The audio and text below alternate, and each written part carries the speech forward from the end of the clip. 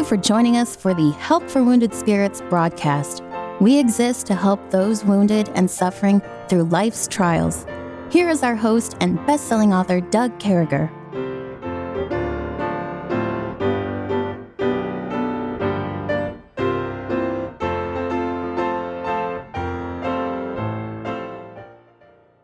Great to be back with you, folks. What an honor it is to come across your airwaves. And with this broadcast, we consider it a pretty awesome thing. With me again today. This is 3 days in a row, and it's only been a week or two since we've heard him. But Pastor Miller, thankfully, is with us. He's still covering In Christ. Good morning, Pastor. Oh, good to be with you this morning, Doug, and good to be with the folks that are listening. Yeah, happy Wednesday, everybody. And, we've started with this verse in Romans 8:1. We kind of use it as our theme. To go through and do what we're doing on In Christ. There is therefore no condemnation, no guilt, no spot, no blemish to them which are in Christ Jesus, who walk after the flesh, but after the Spirit. And what a couple days we've had. We've learned so much as we continue to look at what In Christ is all about. And in this battle we have within ourselves, we got this wonderful Holy Spirit of God. If we seek Him, if we allow Him to work, Pastor gave the story of the evil dog and the less than evil dog, and whichever one you feed more is, the godly dog, whichever one you feed more is the one that wins the battle. And so we want you to be feeding God and feeding yourself with God, just loading yourself up. So, Pastor, you were in Ephesians, I think, 1, getting ready to cover verse 4. Yeah. Yes, and we were talking about the blessings we have in Christ. We're really talking in these first 3 chapters of Ephesians about the wealth of the saints. And when we use the term saint, we don't mean a canonized person after they die. A saint is used over and over in Scripture for those that have received Christ as Savior. They're set apart as God's possession. Yeah. And in that parable we started with the girl, she's now in the family. Yeah. She's going to be married in a wedding to the Son, but she's treated it like a daughter. And we're daughters and sons of God. But the thing that we were focusing on in verse 4 was, according as He hath chosen us in Him before the foundation of the world, that we should be holy and without blame before Him in love. Amen. And so we're talking about God having us set apart, and we are actually becoming Christ-like, holier, as we would say, and blameless. Yeah. And that was God's goal. When He chose us, He says, you're going to receive Christ, you're going to be in my Son, so I'm predetermining that you're going to become like Him. And so that's one of the blessings that we have of being in Christ, is we're going to become like Him. And then another one that we come to is we are also, he says, in whom. And when we look at that term, the in the beloved, and verse 6 talks about, there at the end of the verse, wherein He hath made us accepted in the beloved. Now that one, the beloved, is a term for Jesus Christ, the Amen. one, this dear Son to God the Father. And a lot of people are struggling with acceptance, Doug. Yeah. A lot of people say, I'm not good enough looking, I'm not skilled enough, and start comparing themselves. Listen, all of us are accepted in the beloved, and we're valuable to God. Why? Because God paid big price for us. Yeah. The value that God placed upon us was the death of His own Son. He paid the ultimate price, so we in His eyes are valuable. And if you want to be accepted by someone, God's the greatest person in the universe. And rejoice in the fact that you're accepted in the beloved one, not focused on those that are wicked people maybe, or selfish sinners, or don't have their act together, telling you you're worthless, you're not any good. Yeah. Accepted in the beloved. There it is. And so often our identities are, dealing all the time with folks with PTSD is an issue I go to often. And one of the biggest things they do is this low self-esteem, low self-value, low self-worth. I mean, you could check it off. Before you sit down with somebody who's without Christ, who's not in Christ, who's without Christ, and then you see them get saved and you explain to them, it's, we take the self-esteem and we replace the word self with God-esteem. I meant so much to God, He sent His Son to die for me. Yes. We take self-worth and we replace it with God-worth. and I am of such value. Yes. That Christ died for me. So when we start making our identity about things that Christ did, because we're in Christ now. Yes. So it's not, we look in the mirror, we may say, we're too fat, we're too skinny, we're too ugly, we have too many wrinkles, too many scars, whatever the case may be in your life. Stop it. Yes. Start looking at yourself the way God looks at you. Through God's eyes. Yeah. And he sees us just as important and valuable as his own son, accepted in the beloved one.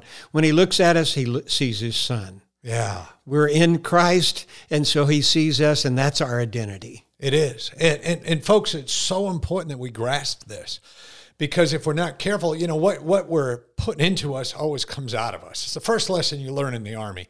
In the Army, boy, you better know how to wear your uniform, recognize rank, follow orders, know what the orders mean, know what the enemy looks like, know all these things constantly being thrown into you. And they give you this example. They say, well, what we put in you is what's going to come out of you.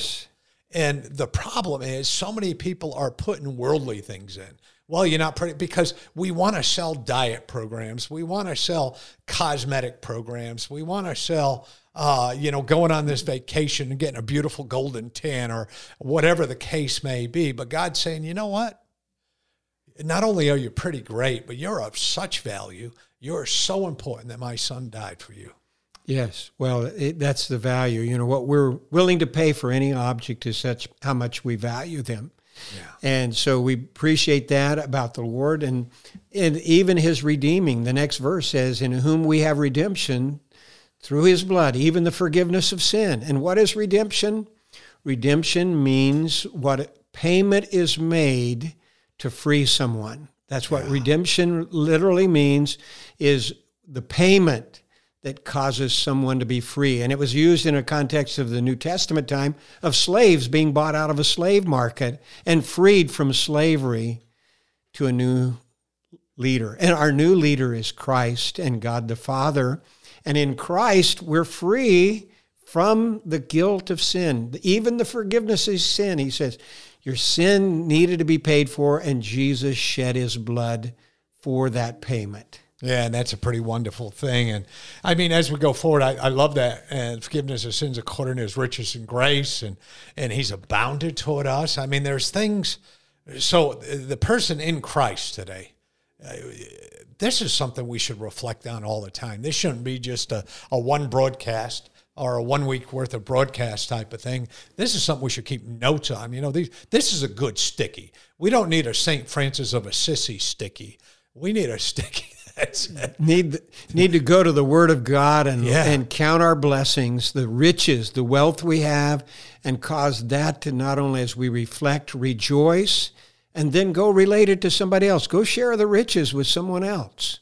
Yeah, so this word comes along in verse number 10, Pastor. It says that in the dispensation of fullness of times, he might gather together in one of all things in Christ, both which are in heaven and which are on earth, even in him. So it's talking about a couple groups of people here, right? What he's really talking about in verse 10 is the Lord Jesus Christ ultimately is going to bring everything back together in the universe. Yeah. Not only the people, but the creation of God, the stars. Things are out of whack. There's a curse upon the earth. The animals kill one another. And he's going to bring it all back into harmony, and it's going to be summed up in him really whenever he talks about bringing it together. It means, in accounting term, get all the figures together and get it summed up. And at the bottom of the list, Christ is the one that sums it up. That's exciting, folks. I mean, there's so much things we look at in our life, but there's coming a day. And yes, and there's going to be a really good time to live on earth. I can't ride a horse at all. I just want to be honest with you. First I should tell you that Pastor Miller was born in Texas, raised in Colorado, so I believe that you can ride a horse. Oh yeah, I've ridden a few hours on a horse. And I never quite got, you push on the stirrups when it's going on. I don't know. I just never quite got it. I never really liked it very much. But talking about, we're all going to be together. God's got these things going on for us. And it says, in whom he have obtainable an inheritance, predestined according to the purpose of him who worketh all things after the counsel of his own will, that we should be the praise of his glory, who first trusted in Christ. Yeah, and so that inheritance, that's what he says. In Christ, we have an inheritance. That parable of the girl, she was getting all the wealth of that rich father and son. Yeah. But she gets united with Christ, as we would use the parable. When she married that son, she is, yes, the wealthiest person around. And that's what he's saying here. We have an inheritance. And Romans 8 puts it as joint heirs with Jesus Christ. And I think we've explained this before. It's like having a pie cut up in 6 pieces. Whenever it would be us and my family, we had 6 children, so my mom cut it up, and we're gonna be heirs of that pie. Hey, folks, hold on to the ears of that pie. We're going to be right back, and what an honor it is to go through this in Christ.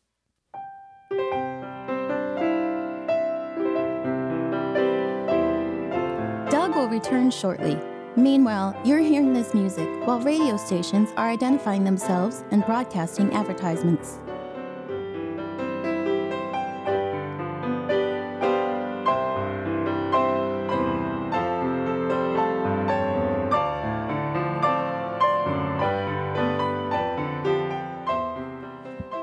It is well, Pastor. So you're moving on here. You can... Yeah, heirs. We talked about that in verse 10, that we have an inheritance. And we said 6 pieces of pie. And the 6 pieces of pie, we would come and say, well, I get a sixth of it. But whenever we talk about this kind of word of joint heirs, that means Christ has the whole pie, and I also have the whole pie, just like my cars. Yeah. My wife and I both own those cars. Yeah. She doesn't have a half part of it, and I have the other half. We share it together, and that's an astounding thought. You know, you have Christ, and you have all that he possesses. Yeah. And so you can't get your mind around that. You just can't get around it, but that's one of the things that he brings out, and we missed one of them in verses 8, that we have obtain an inheritance in Christ, and we're brought everything together in Christ. But back in verse 10, it says, in Christ, there's the summation, and we got that one. But in verse 9, it says that there's a purpose and pleasure of God, and it's in himself. It's in God, and wherein, in verse 8, was abounding in wisdom and love. So there's so many things. The love and wisdom of God is showed toward us in Christ. Wherein, and he's referring to Christ, wherein there is that abounding love. And I'm going to read it to you. Wherein he hath abounded toward us in all wisdom and prudence. Yeah. And so God has given us Christ, his wisdom. And so in Christ is the wisdom of God. It's God's best way to a best end at the best time for us. Wisdom is taking the best means to the best end in the best time. And Jesus Christ was God's way for us to be saved. He's our wisdom. Yeah, thank goodness for that. And that word prudence carries with it a very special meaning as well. And there's so much going along with wisdom and having prudence and just having things in our life that aren't ordinarily hooked to human beings in 2023. Right. We don't go around saying, man, we have a class of people who are wise. We have a class of people who have prudence. So I know you're moving forward, but I just wanted to say that. It's just something we don't see much of. Yes, and verse 11 says some of the other wealth that we have in Christ is, in whom also we have obtained an inheritance, being predestinated according to the purpose of him who worketh all things after the counsel of his own will. And we looked at that joint heirs with Christ, but he goes on to verse 13. He says, in whom ye also trusted. That's in Christ we trusted, after that ye heard the word of truth, the gospel. So we heard the gospel truth that Christ died for us, was buried, and rose again so that we could be saved. And so we came to hope or trust in Christ. And that father told that girl in the parable we gave, you believed in my son, you depended upon him, you trusted him to keep his word. Well, it goes on to say, whom we also that you believed, ye were sealed with the Holy Spirit. And you know what that seal is? It's not a Navy SEAL. It's not an animal seal. I remember my son, whenever he was reading in the book of Revelation as an elementary school boy, and he talked about the 7 sealed scroll that was there that nobody was worthy to open. And he was frustrated about that because as he thought about it, those animal seals, and he wasn't thinking scroll seals. And so one day he read and he came to understand, he heard somebody preach and he realized, hey, this is wax on the end of a scroll that kept it sealed up so it wouldn't unravel. And that's, he says, I thought it was animal seals, Dad.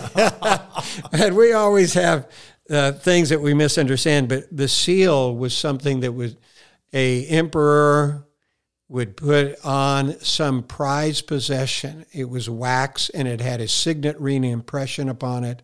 It's the thing that they did with Christ's burial stone. Yeah. At that tomb, they put a seal on there, and nobody but anyone that had, except those that had a signet ring, could actually open up that stone. Yeah. But God opened that stone up that day. It reminds me so much, doesn't it, of Revelation, coming into chapter 5 there. Who's worthy to open this? Yeah. And there was only one on there. But well, and so you could only open it if you had permission by the authority. And what he's saying here, you are secure. When we're sealed in Christ, nobody can take us out of God's hands. Yeah. We're his possession, we're secure, and nobody has the authority to remove us from being in Christ. That's what's so great about this verse. It's security that he's driving at. Ownership by God, sealed and secure. Wonderful. Just knowing that we're sealed and secure and secure in Christ. So being in Christ, we're secure. And you know, security is something we all seek in life. You know, the security of our homes, security of our cars, security of, you know, a parking spot. We look for the best parking spot we can get. But often we on earth forget about the security that we need to be sealed in for eternity. Yes. You know, we have the temporal thing. Boy, we better make sure we, you know, live in the right apartment, right house, whatever, right neighborhood, right car. But folks, this is so important to understand that in Christ. And I just want to throw this back at Pastor here. We're rolling right along through chapter 1. It's just being a great blessing. Yes, well, let me just conclude this chapter. There's something we're going to look at in the future. And it says that Paul prayed for the Ephesians to know something that's in Christ. And he says that you might know the exceeding greatness of his power, who was given to us who believed upon Christ, according to this mighty power which he wrought in Christ when he raised him from the dead.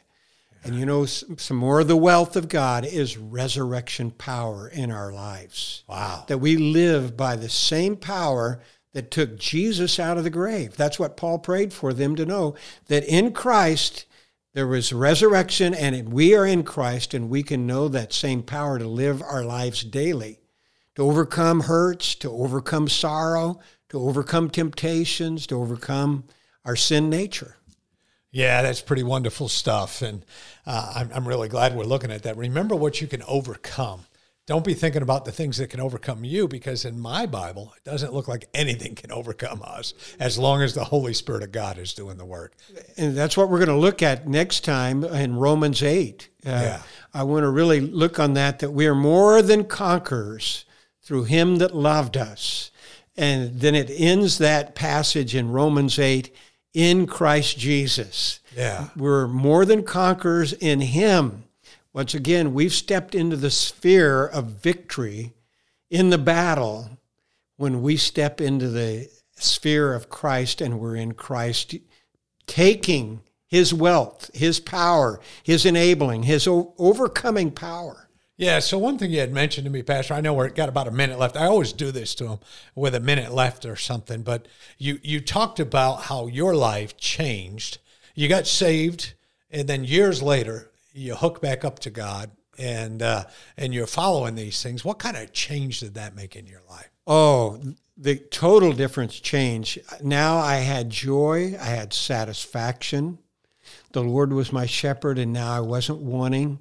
I wasn't looking for happiness anymore. The Holy Spirit now was dominating in my heart. I had surrendered and yielded to the Holy Spirit. I'd quit quenching him, and now he's giving me love and joy and peace. I started loving other people because God loves people. You look at people differently, don't you? Oh, you do. Different desires, different view. And I can tell you this about Pastor Miller. Debbie and I were talking about that the other night, and we were talking about how Pastor Miller had just accepted us. Here we are coming in, members of another church, working with a ministry at the time, just accepted. Everybody was the same to you. And that's the power of the Holy Spirit of God. That's God. Equality in Christ. Yeah. Yeah. And folks, that's what it's all about. We certainly hope that as we're going through this in Christ, you understand just what God has given you already in your life, and that you take advantage of these things, because these things don't amount to a hill of beans unless the Lord wins and you follow him. And we sure do love you. God bless you. We'll talk to you tomorrow. Come back. Thank you for listening to our broadcast. At Help for Wounded Spirits, we believe the Bible and place great importance on you having a personal relationship with your Lord and Savior. The Bible delivers a clear and simple message of salvation, outlining how you can begin your personal relationship now. First, recognize that you are a sinner, as all have sinned and come short of the glory of God. Second, understand that there is a cost to our sin, as the wages of sin is death. Third, realize that Jesus alone paid that price. To receive salvation, simply ask the Lord to save you in Jesus' name, while believing in your heart that He alone can save you, and He will. If we can help you with your salvation or to direct you to a local church, please do not hesitate to contact us. For additional helpful resources, including our new TV series, more information, or to donate and support this crucial ministry, please visit us at woundedspirits.com. May God bless you.